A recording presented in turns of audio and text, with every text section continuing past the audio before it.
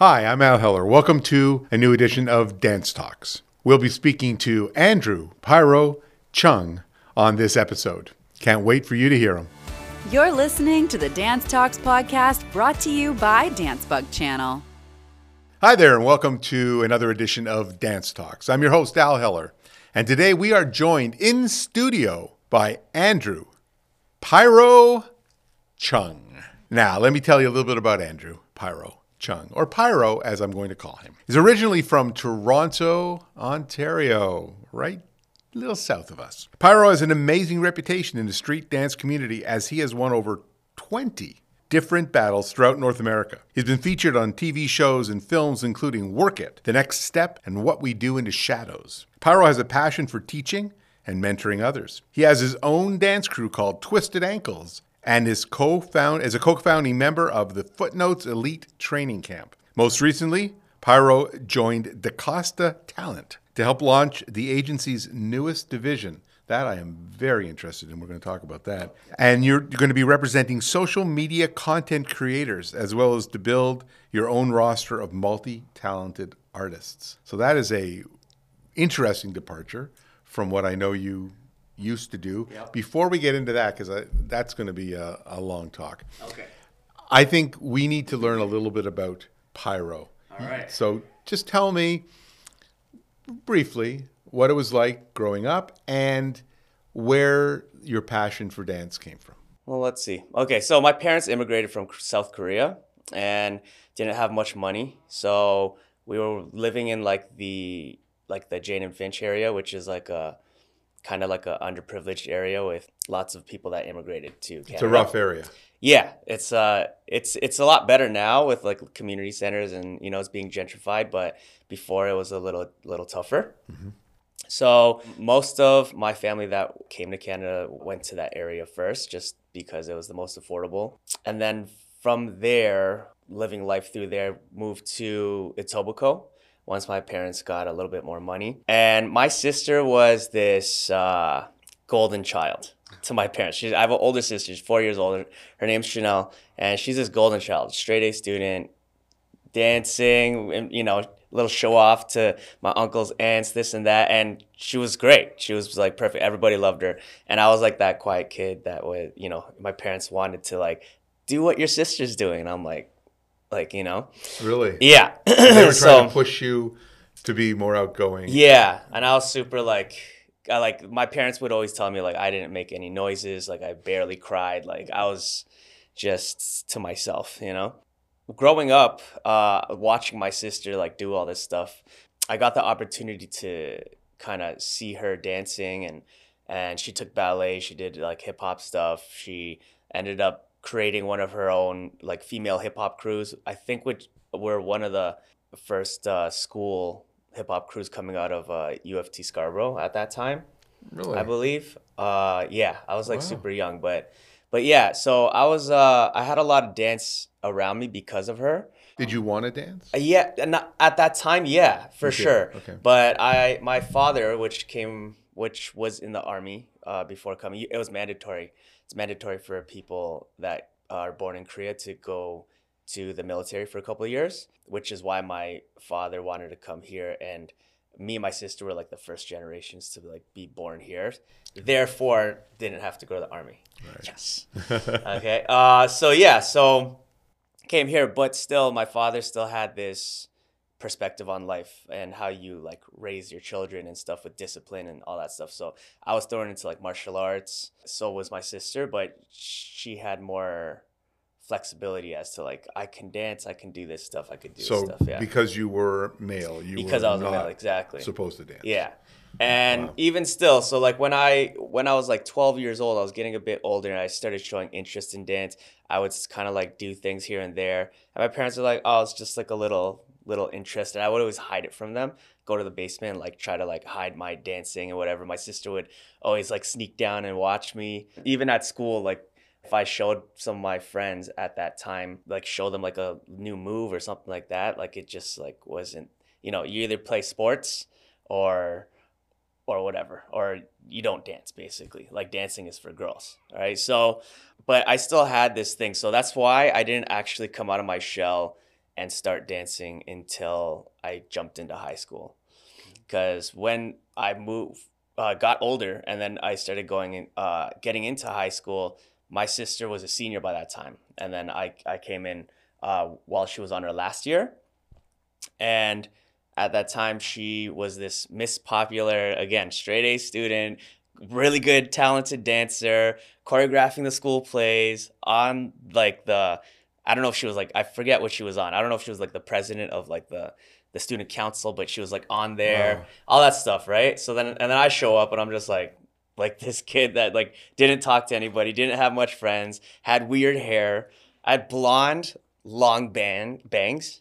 Yeah, just because. That's a look. Yeah, it was a look. And I was my interest was like aggressive inline skates, like roller skating and doing like the half pipes and stuff like that. And I was listening to rock music just because honestly I do like rock music, but I was just listening to it because other people in my school, the cool kids, were listening to it, and I'm just like I'm like, yeah, sure, I'll listen to that, you know? So I honestly was just kind of like a lost cause at that time. And then I saw my first day of school, I walked in, and that was the first time I saw a cypher, which is like a circle of people, and one person would go in and start dancing one at a time and sharing like a vibe or an idea of what's going on. And I thought, when I saw that circle of people gathered up, I thought it was a fight. I thought there was a fight going on. So, because that's what I'm familiar with if I see a group of people like whatever, like grouped up like that. So I was like, oh no, like what's going on? I ran over there to see what's going on.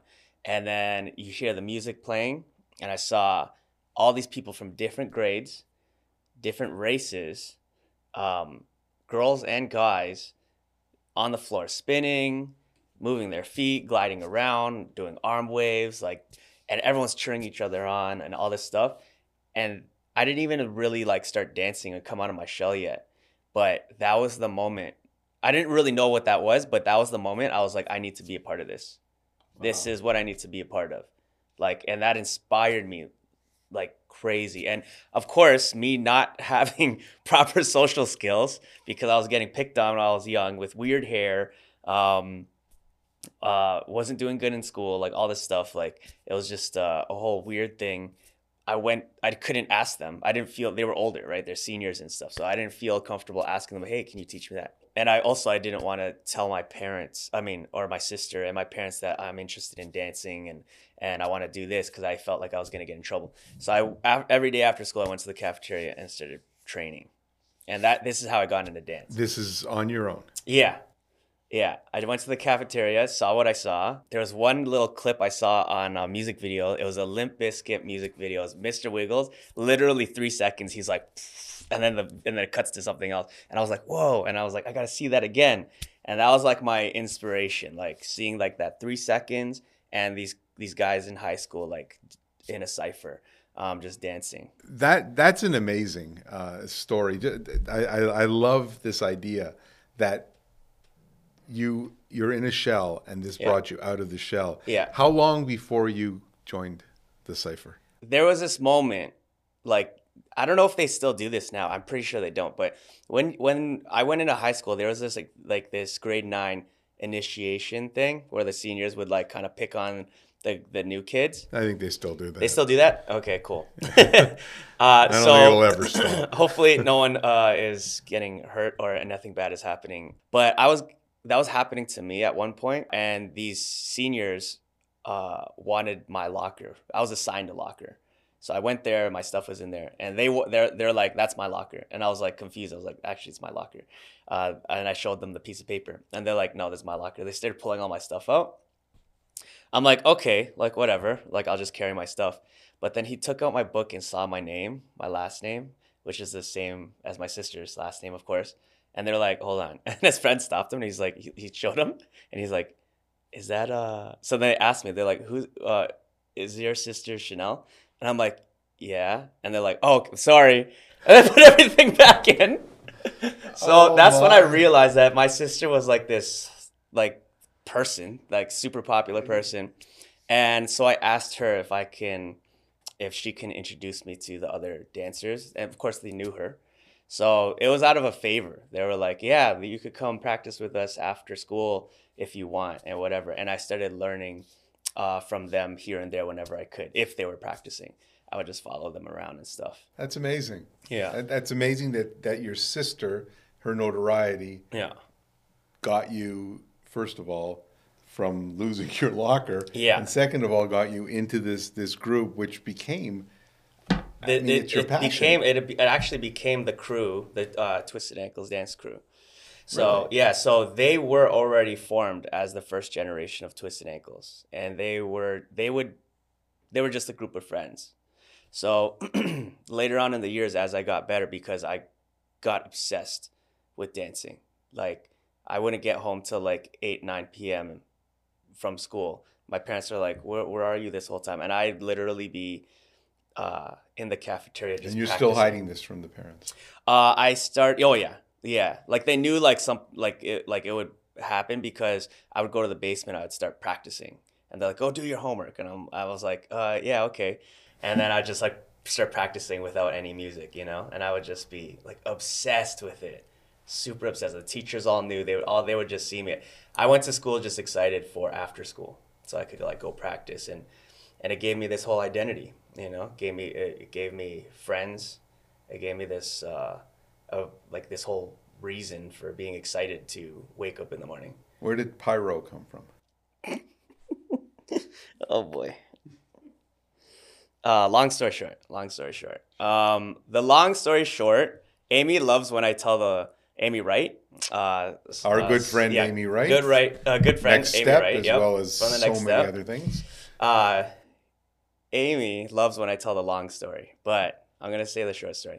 The short story is when I was 12, before I started dancing, anything like that, I learned about a lighter and hairspray, like how it like shoots out fire.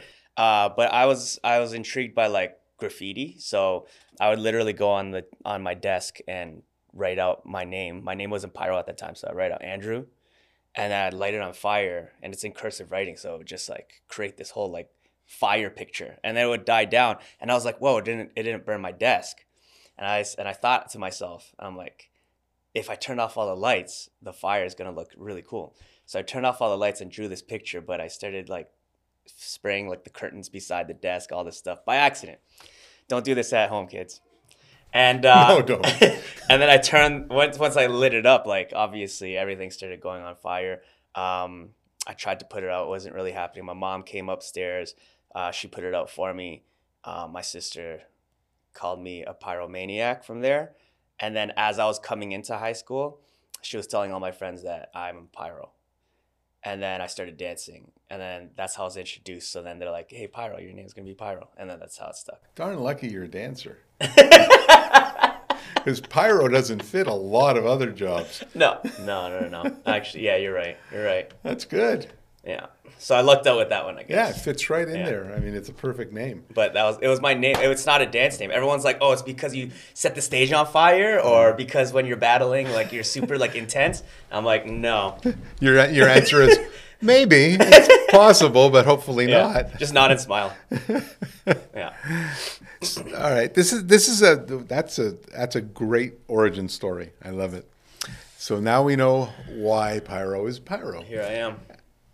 This idea that you can learn to dance because you want to learn to dance, to teach yourself. Have you had any formal training? Did you at any point say, I'm gonna kind of get some background? No. So I kind of happened backwards for street dancing, anyways, because street dancing itself was created basically like out of a mistake. Someone just kind of playing around with something, and he was just like, oh, this is how I dance, and doing something, and then people on Soul Train saw that person and was like, oh, I like how that person dances. Really? I like his style. And then it became something, and the first street dance style, which is locking, that's how it was created. And then people just started following this guy named Don Campbell, and that's how locking was created. And then from there it became boogaloo and popping, and then from there in the East Coast. That was all happening in California. And then in the East Coast, then people saw some clips on the news and TV of this whole dance craze going on. And then a new type of music started being created in the Bronx, and then hip hop became a thing, right? So all of this stuff, like if you think about it, when you're a street dancer, I think if you were a street dancer before like year 2007, something like that, before YouTube really like blew up and stuff like that, in a lot of ways, you're probably self-taught, like as a street dancer, because freestyling was the first thing. Even like the first shows that I've done with choreography and stuff in it, like I didn't realize till actually like farther into my career that it was weird that the first like performances that I did on different stages, even school, like my first ones in like school performances in high school, like stuff like that, I didn't realize it was weird that I didn't learn anyone else's choreography till way later. I was teaching people my own choreography. It wasn't that great, but that's how I started. And that was my first performances. And even to the point where I opened up with Twisted Ankles, we ended up opening up the Me to Weed Day. Big, like, I think it was like 30,000 people, like all this stuff. And yet I've still never taken a dance class or learned from anybody. And it was my own choreography. And we're just there opening the show, doing flips and stuff and hip hop choreography that I made up myself. And when I told people that later, people were like, "What? Like you never took a class before or anything like that?" Like, and I thought it was normal until like people started telling me like that's not normal. But you knew your sister was taking classes. You knew she was learning, but she wasn't learning what you were doing. No, she took ballet classes. Right. She did hip hop choreography stuff. Right. For me, it was everything was based off of in the moment, what you would call like improv, but it's just freestyle, right? On the spot, listen to the music and just go from there. There were like people that influenced me and took me under their wing eventually, like the first generation of Twisted Ankles and this other guy named Dizzy, which was a amazing breakdancer or b-boy when I was coming up, and he was like top of the line at the time. Even now he's great, but they would show me foundational steps, right? So today I feel like you would learn foundational steps and take that as what it is. But before there was a lot more focus on learning a foundational step and learning how to build from there, like figuring out how to do it yourself, change the timing of it, flip it, do it on your head, do it sideways on the floor, do it standing up, like do it when you do it while you do a backflip, you know? And it's like that challenge of trying to figure out what to do with that foundation of be original. So instead of this institutional process, it was more of a mentoring, kind of loose association where the community kind of shared. Exactly. And then grew. Toronto, it's a major city, obviously, but it's not LA, it's not New York. How big is the community in Toronto? Is it a large community? Yeah, for dancing, is just dancing in general, it's huge. It's huge. The thing is, dancers in general just are, when there's an event, like everyone comes out. If there's a competition, people will go there, and everyone's always going to end up bumping into each other. So there's a ton of talented, amazing dancers within the city of Toronto and the surrounding greater Toronto area, but it feels small because you're always going to run, you're going to run into somebody at some point in time. But why don't we have the reputation that some of these larger, or not larger, but kind of U.S. markets do? I mean, we know New York style. We understand the West Coast. Why hasn't Toronto, do you think? What do I think? Yeah, what's your thought? I will say this. I think what I do know from traveling around, going to LA, all this stuff, I do know the Canadian dancers in general have a reputation. And a reputation is a lot of choreographers and stuff say that Canadian dancers, they like to work with Canadian dancers because they're so hungry. And if you made it out to LA and got a visa, something like that, you should be, because even just getting that visa itself, like you went through a lot and you paid a lot of money. So you're not going there for no reason. You're not going there for the sun, you know? You're going there to make it. So when you get into the room, maybe you're not going to be the best dancer because you didn't have all the training, whatever, but you're going to be the most humble. You're going to be the hardest working person in the room, and you'll stand out just because of that. And I think that says a lot within the dance community, the industry itself. So the industry respects the Canadians. Is it just that we are just Canada? We're too small. We just don't get on the radar. That's the thing. Like especially when it comes down to like the social media stuff like that, like people don't push it as much. Why doesn't Drake do something? Come on, Drake. Yeah, where are you? I mean, get out of your palace. Exactly. Get out of that big house on, Bridle Path and let people know about what's going on in the city. Have you ever heard of the term the screw face capital? No. No? No. So Toronto has that reputation.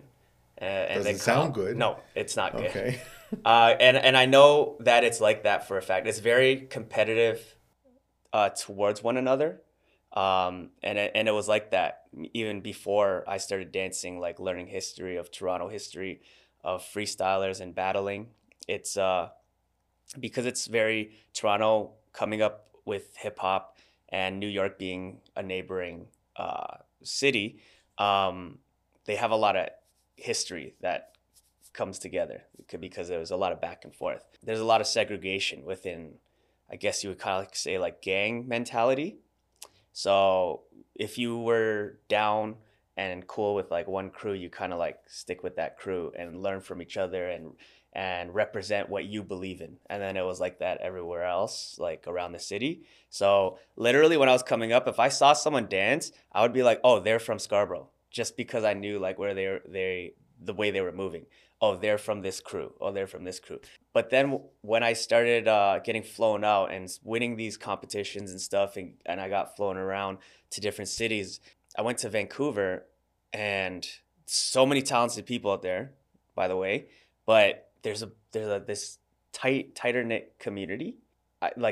Everyone started dancing together. There was a competition going on, and I didn't talk to anybody just because that's what I was used to. I'm like, I'm here to represent myself. I didn't talk to anybody, and I was just practicing in the corner. And everyone just started, like dancing, mingling, and all this stuff. And I was just like, what is going on? I was like, this is a battle. Like, you guys should be, you're gonna be dancing against each other, But there was such like a tight knit community.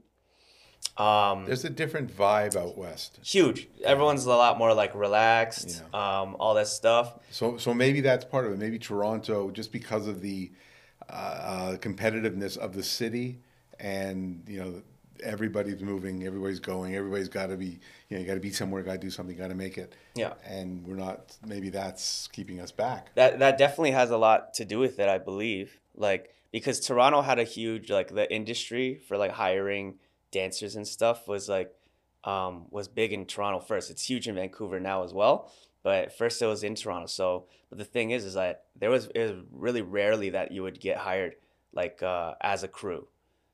Like Twisted Ankles has done like TV shows and stuff like that as a crew for a couple of times. Like we get hired for live shows, but when it comes to like television and the industry, there's so many times we go to an audition and we're all just up against each other because you get hired as an individual, right? So there's a lot of that pulls a lot of people away from each other because you're all competing against each other. So the crews have to fight each other for these spots that everybody wants. Exactly. I want to know a little bit about, you mentioned they're flying you around, you're going to battles. Where we kind of left you, you were in high school and you were, learning yourself, and then you were becoming a part of this crew. Mm-hmm. What is it that took you from that to professional? I understand you were living this was going to be your life, but how did you kind of turn it into a profession? How did you say, I can make money on this, I can live with this? So it was actually, so I was coming up, and I want to be the best battler in the world. That was my goal. That's my goal. And at this point, I had a bucket list. I wanted to win a major battle in certain like parts of North America, like major cities and stuff, like in Toronto, in Vancouver, in California. How hard is it to get into those battles? I mean, like at that time, it would just be investment for myself. Like I worked like like overnight like factory work, because I just wanted to be like I knew I wanted to be a dancer, right? I remember skipping school. Sorry, guys. Sorry, Mom. A lot, just like when I heard about different competitions and stuff, and I would like go out to those things trying to build a reputation and be this best freestyle dancer in the world. So you know? initially, how did you do? At first I was horrible. I didn't win any. I didn't qualify, not win. I didn't qualify for anything for the first like 6 years. I would literally go and dance one time, not qualify, and just watch the rest of the event and just learn, analyze why I didn't get picked.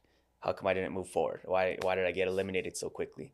What do you attribute the ability to stick through that? Because that amount of rejection would turn a lot of people off. Well, that's the thing. So me being this weird person that just started making friends in high school and all this stuff, like my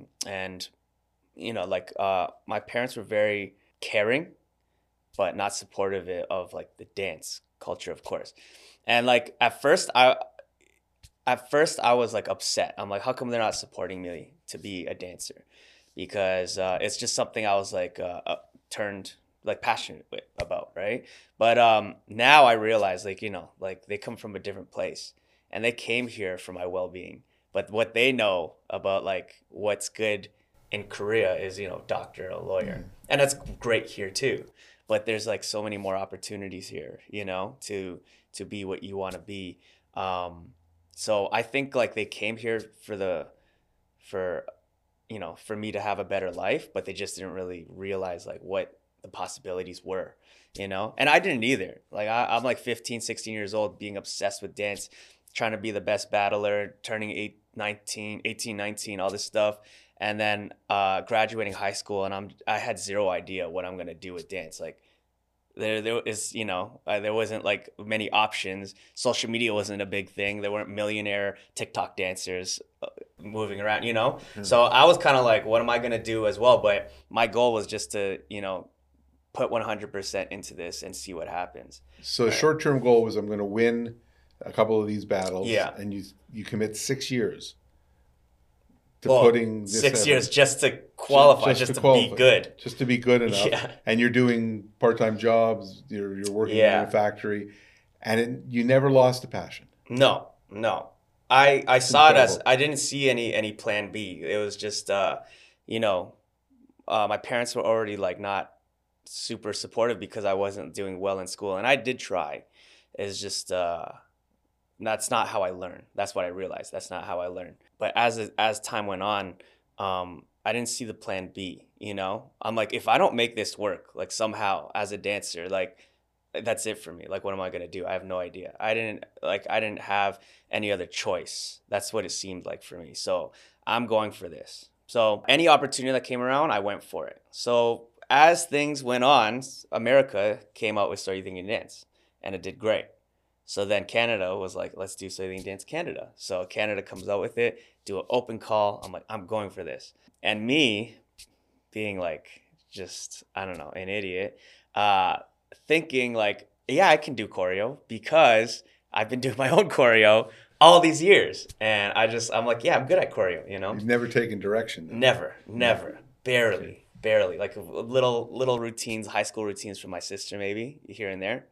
Other than that, no. So it was all just like, it's very different learning someone else's choreo and just performing your own. So I freestyle my whole audition, golden ticket right away. Everything's good. I'm like, awesome. And even like, behind the scenes of So You Think You Can Dance, like they're like, hey, can you do that again so we could get a different angle?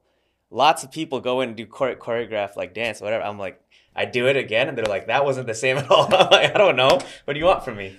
So they cut it close, up, TV magic. They cut it up. Everything was good.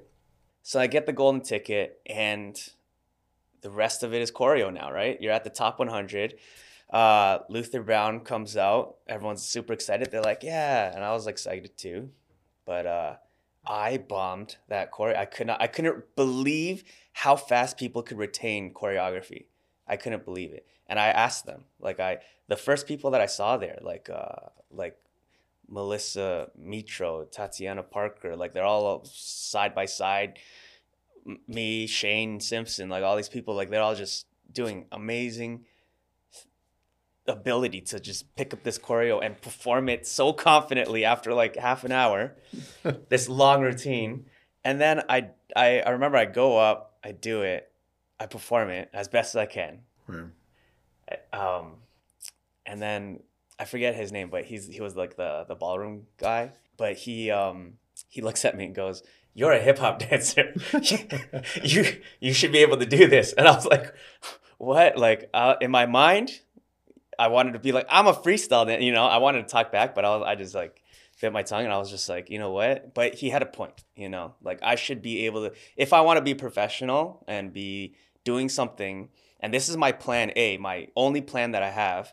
Like I should be able to do this. So that must have been a very difficult call. Process. It was a wake up call. I didn't believe it. Smack right across the face there. Yeah, he didn't hold back on that. So that's what actually threw me into the industry.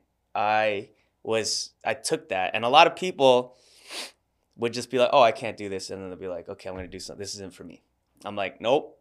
I took like 3-4 drop-in classes. Like if I taught a class, whatever class was before it and after it, I would take. And luckily, like when you're a staff in a studio or something like that, you get to take like classes for free, right? So luckily, since I was just working a factory job or whatever at the time and teaching drop-in classes, like I couldn't afford all these things. So I would take whatever classes before mine, whatever classes after mine, whatever choreo class I could take. I was doing that the whole time. And as I started auditioning more for different things, people started realizing that I can now pick up choreography quickly, perform it, and I can freestyle and do tricks. And I didn't do this on purpose. I didn't strategize this whole thing. I'm like, oh, I'm going to be this person that can do all this stuff. But I didn't realize that this was a rare thing to be able to do. You're either really good at freestyling or you're really good at picking up choreography and performing it, you know?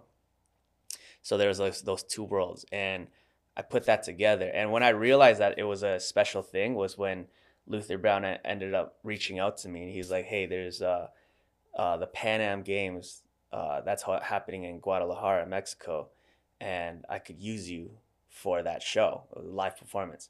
And they would take you there to do the closing ceremony, because after Mexico, it was coming to Canada. So I'm like, yeah, thanks for reaching out to me. And I'm thinking, why did you reach out to me? Like, I'm just like, okay. When I showed up there, this is what I realized was that everyone was from Soy the Indian Dance for the past like 4 seasons. Everyone was in the top 20 of Soy the Indian Dance. And I was like, what am I doing here? Like, I made an impression. Yeah. So and then he told me, he was like, well, yeah, everyone can pick up choreo and everyone's great. They're like, but you could pick up choreo too, and you could do tricks. So I was like that guy that, you know, do the choreo with everybody, and I would run into the middle and start doing windmills would come out back into choreography, go over here, do a trick over here, start waving over here in this corner, and you know, he was just totally utilized like all my strengths that I had. So that's what I realized, that I was like, oh, I think I could play to this. And once I realized that and started auditioning in that way, like do the choreo, kill the freestyle, do the choreo, kill the freestyle. That's when my career started in the industry for like movies and TV and stuff like that, started blowing up a lot. You brought us a video so that we could, because you're doing a whole bunch of cool things. If you're listening on the podcast, he uses his hands a lot and shows me some moves. If you're watching this on the video, you saw that. But Pyro, you brought us a video of a performance. Can you tell me what we're going to see if you're watching? Yeah, so this video is a choreography that I put together with my students at in Footnotes training camp. And these are like my elite students that I've been training for a number of years. And I named it Sharing is Caring. That's the title of it. I like little corny titles. Yeah, so it's called Sharing is Caring, but I just wanted to represent street dance in not a performance way, but because Footnotes training camp is a training camp.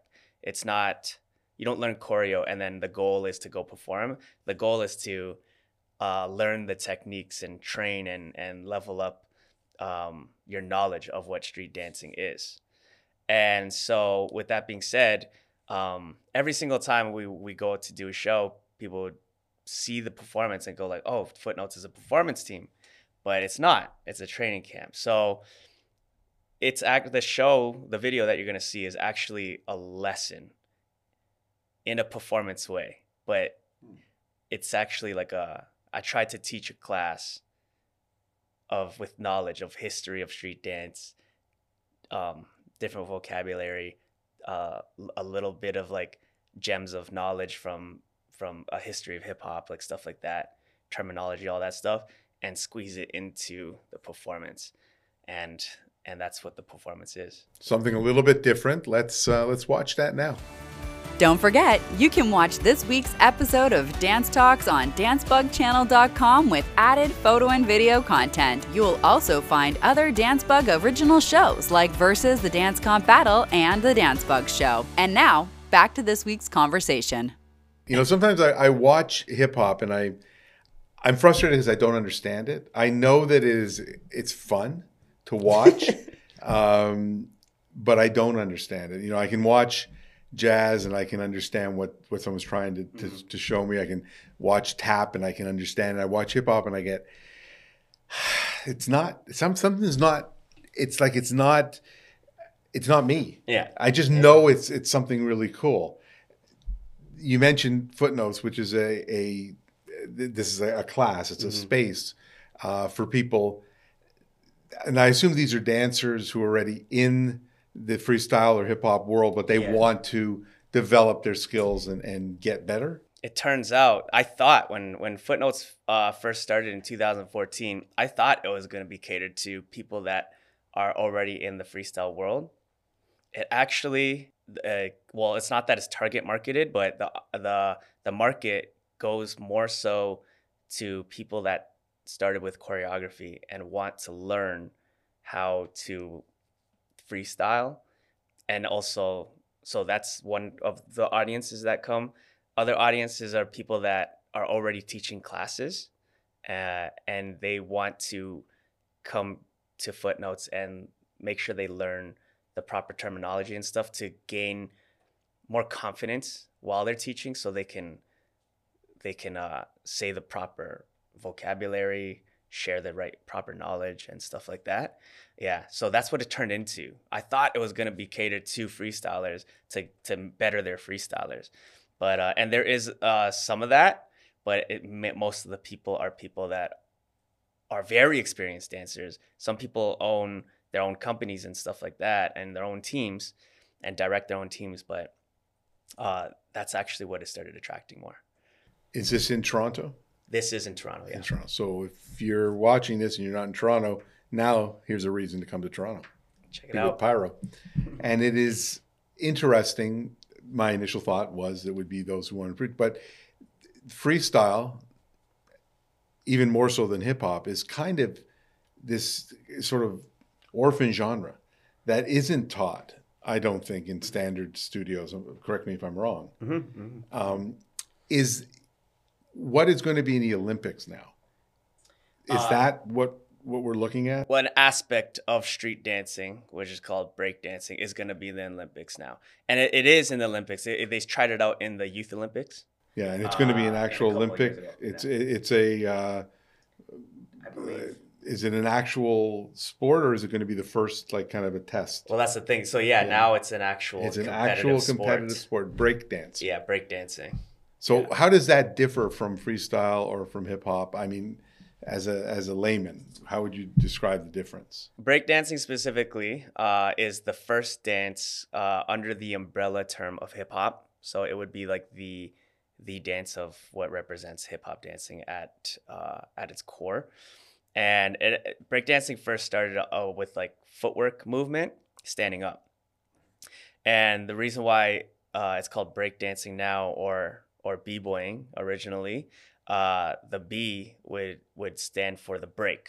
And the break would mean not because you're breaking your body. That's kind of what the media kind of turned it into. But it's because this dance would happen on the break of a beat in the song. So, for example, James Brown would have a funk song playing, and then he would be like, tell his band to break it down, and they're like boom, tap, tap, tap, boom, boom, and then that's the highest energy of the song, right? And that just made people want to start like moving their feet and doing all that stuff, and they would start getting down and just enjoying like that. So it started standing up like that, and different boroughs within New York, as it got spread around, would make their own footwork patterns to represent where they're from. So there's a Bronx rock, there's a Brooklyn rock, there's a Queens rock, and it was all like influenced within their neighborhoods because of the whole gang mentality situation, right? But the positive thing about the whole gang situation is they created this dance to compete against each other, which then took away from the high percentage of violence within gangs. So they would accept a victory or a defeat in a dance battle, and that meant they didn't have to go in and shoot each other. Exactly, because there was a lot of stories told because the thing with hip hop is it's not that old in comparison to other dances, right? So there are original creators of these dances that are still alive, and they're starting to pass away now, but they are still alive. And you can hear these stories of like how hip hop was created and how it was in the club and what would happen in these scenarios. And, you know, there was a whole compromise basically where there's one hip hop party that would happen and all the gangs and all the crews would show up at the same place because they're young, they're kids, they all want to have fun, right? But when different gangs would come together, obviously a fight would break out. But there was that compromise. They're like, we want to have fun. We're kids. We want to dance. We want to do this. Whether it's like I want to dance with girls and guys and whatever, or I just want to get down and listen to the music. So there was that compromise there that happened.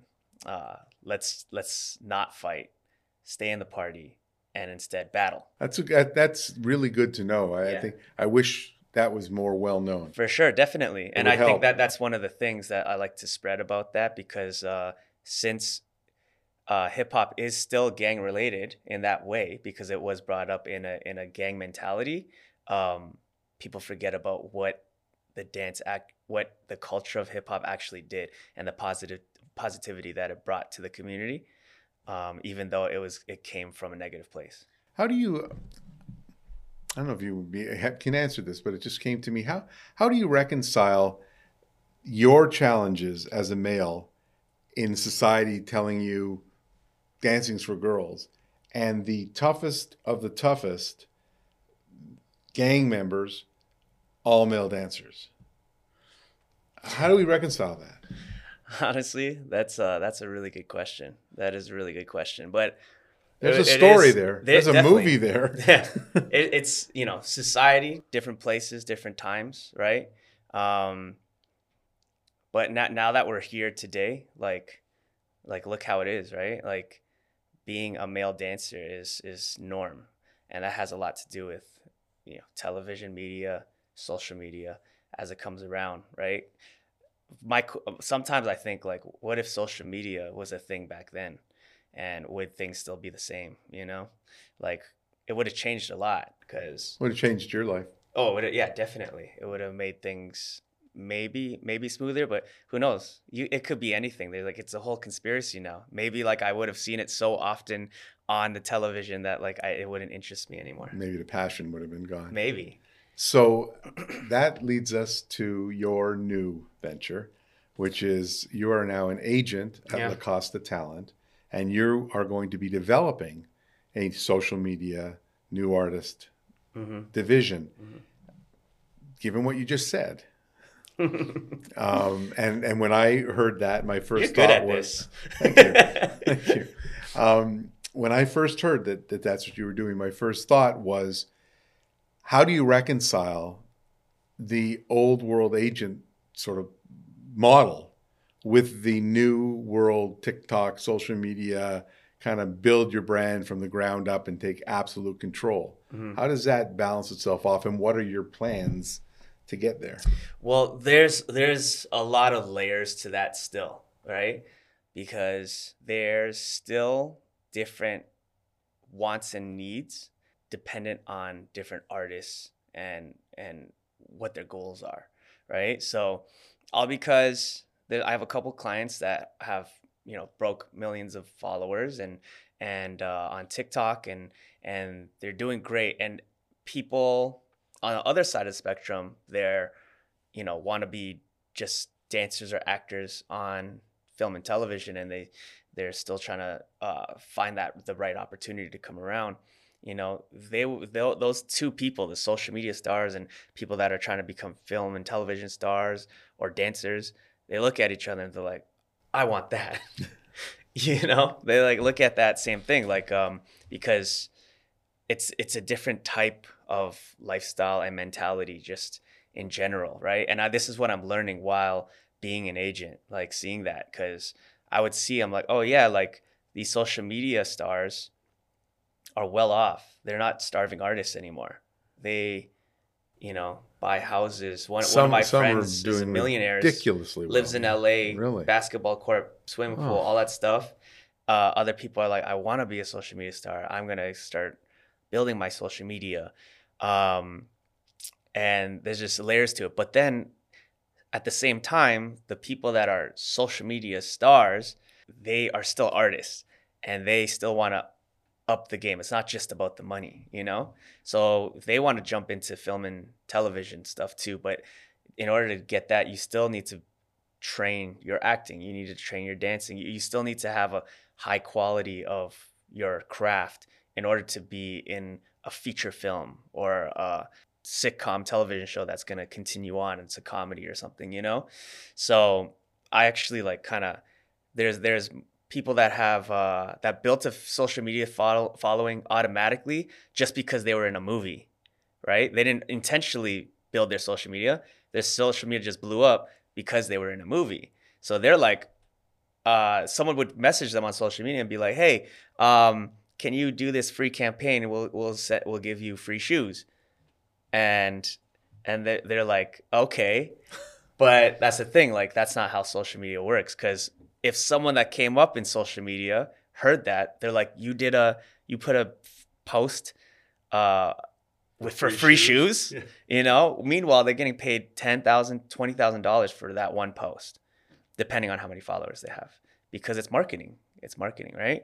So helping people in this way so they know their worth helps in that way. But then also the social media stars helping them, guiding them into how they transition into being this traditional media. Yeah, exactly. Right. A film, like a celebrity, right? A walk the red carpet type of thing, right? It's like something like that. Helping them, guiding them, taking these classes, learning how to do this and all this stuff and managing them, so then they can build their way into like an actual film set rather than, you know, being in their room and dancing like this TikTok choreo routine while still making a lot of money though. What about sort of the traditional vision of an agent, which is, you know, I have talent, I have worked hard on my skill set, I've done a lot of things that don't really qualify yet as, you know, enough, but I believe I have the skills, and I find an agent, and that agent opens doors for me. Mm-hmm.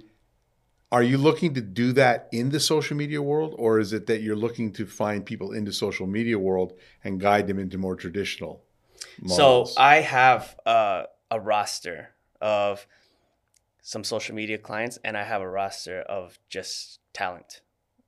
And some of them are in both because they're talented social media people. And then there's some are just dancers. Oh, well, not just dancers, are amazing dancers, and some are actors only.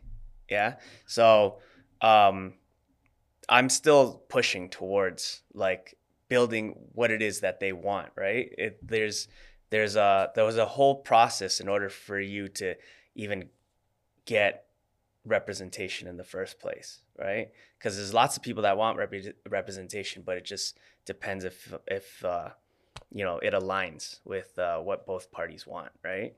But through the conversations and having stuff with a relationship with my clients, you get to kind of figure out what it is their goals are. And for me, I don't see it as like I just want you to be into this awesome movie and that's it. Like, there's so many layers to it because people want different things, right? And I think listening and hearing them out and seeing what their goals are and trying to push them towards that, guiding them towards that, and getting them in the room, which is what I'm capable of doing now that I'm in this position, is basically for me is what an agent is. And it's awesome because through footnotes and running footnotes for so long, I get to kind of see them from when they're at the very beginning of like starting out, like finding where their passion, training it, building it. And then I could also now follow through. If they're still passionate about it and still training, I can now like follow through and find the opportunity for them as well. Instead of just going like, all right, you have all the skill sets, go out there and find yourself an agent. I wish you luck, you know? So if there's someone that's like really hardworking and doing really well, complete that circle. Yeah, I could finally like push that forward. I have one last question because this has been fascinating. Yeah. And I really hope we can do it again. But I have one last question. That is, do you find that the people that have become successful on social media are realistic about what it is they hope to attain and about their talent level? It's really dependent, right? Social media stars, a lot of the times, if you're depending on what you built your following on, your social media is built on an audience that wants to see what you do, right? If you're a funny person, they want to see you do funny stuff all the time. That's why they follow you. If you're a dancing person, they want to see you dancing. So it's almost like you get typecasted.